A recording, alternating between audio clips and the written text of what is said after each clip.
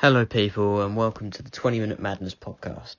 Today I will be reviewing a futsal game and explaining 3 strengths and 3 areas of improvement from the officials of the game.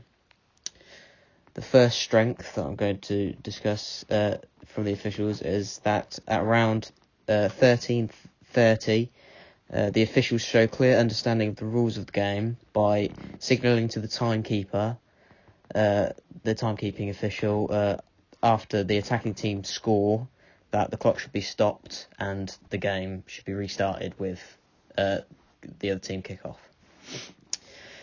The second strength I'm going to talk about is the referee makes clear hand signals throughout.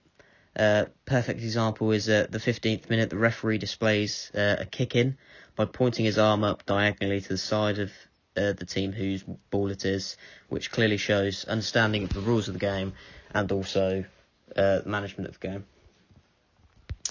The third strength is clear communication with from the officials with the players is shown at around minute 13 as they show hand signals and they also shout at the players to show that the player's taking the indirect free kick from too close and that he needs to take it from further back.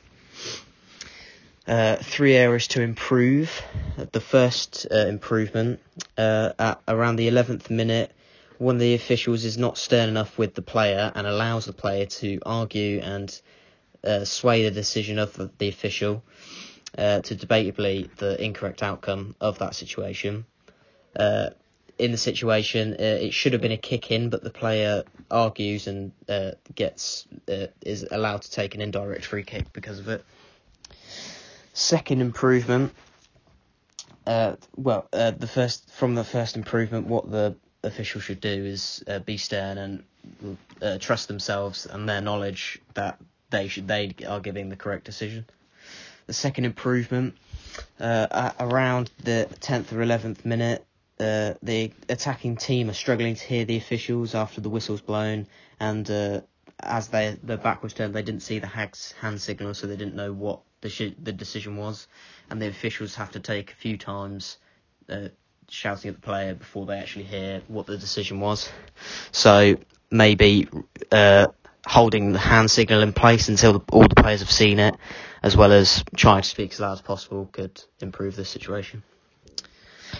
The last improvement, around the 14th minute of the game starts with one of the teams not having the correct amount of players on the pitch, so the officials have to then halt the game and takes the momentum out of one of the team's attacks. So the officials have to halt the game and then wait for the remaining players to come onto the pitch.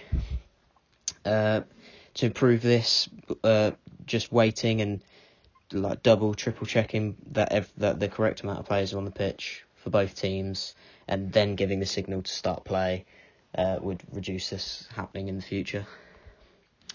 Overall, the officials show very good professionalism in the basics and the knowledge of the game, but sometimes individually some of the decisions were quite poor, and they should work on improving that next time.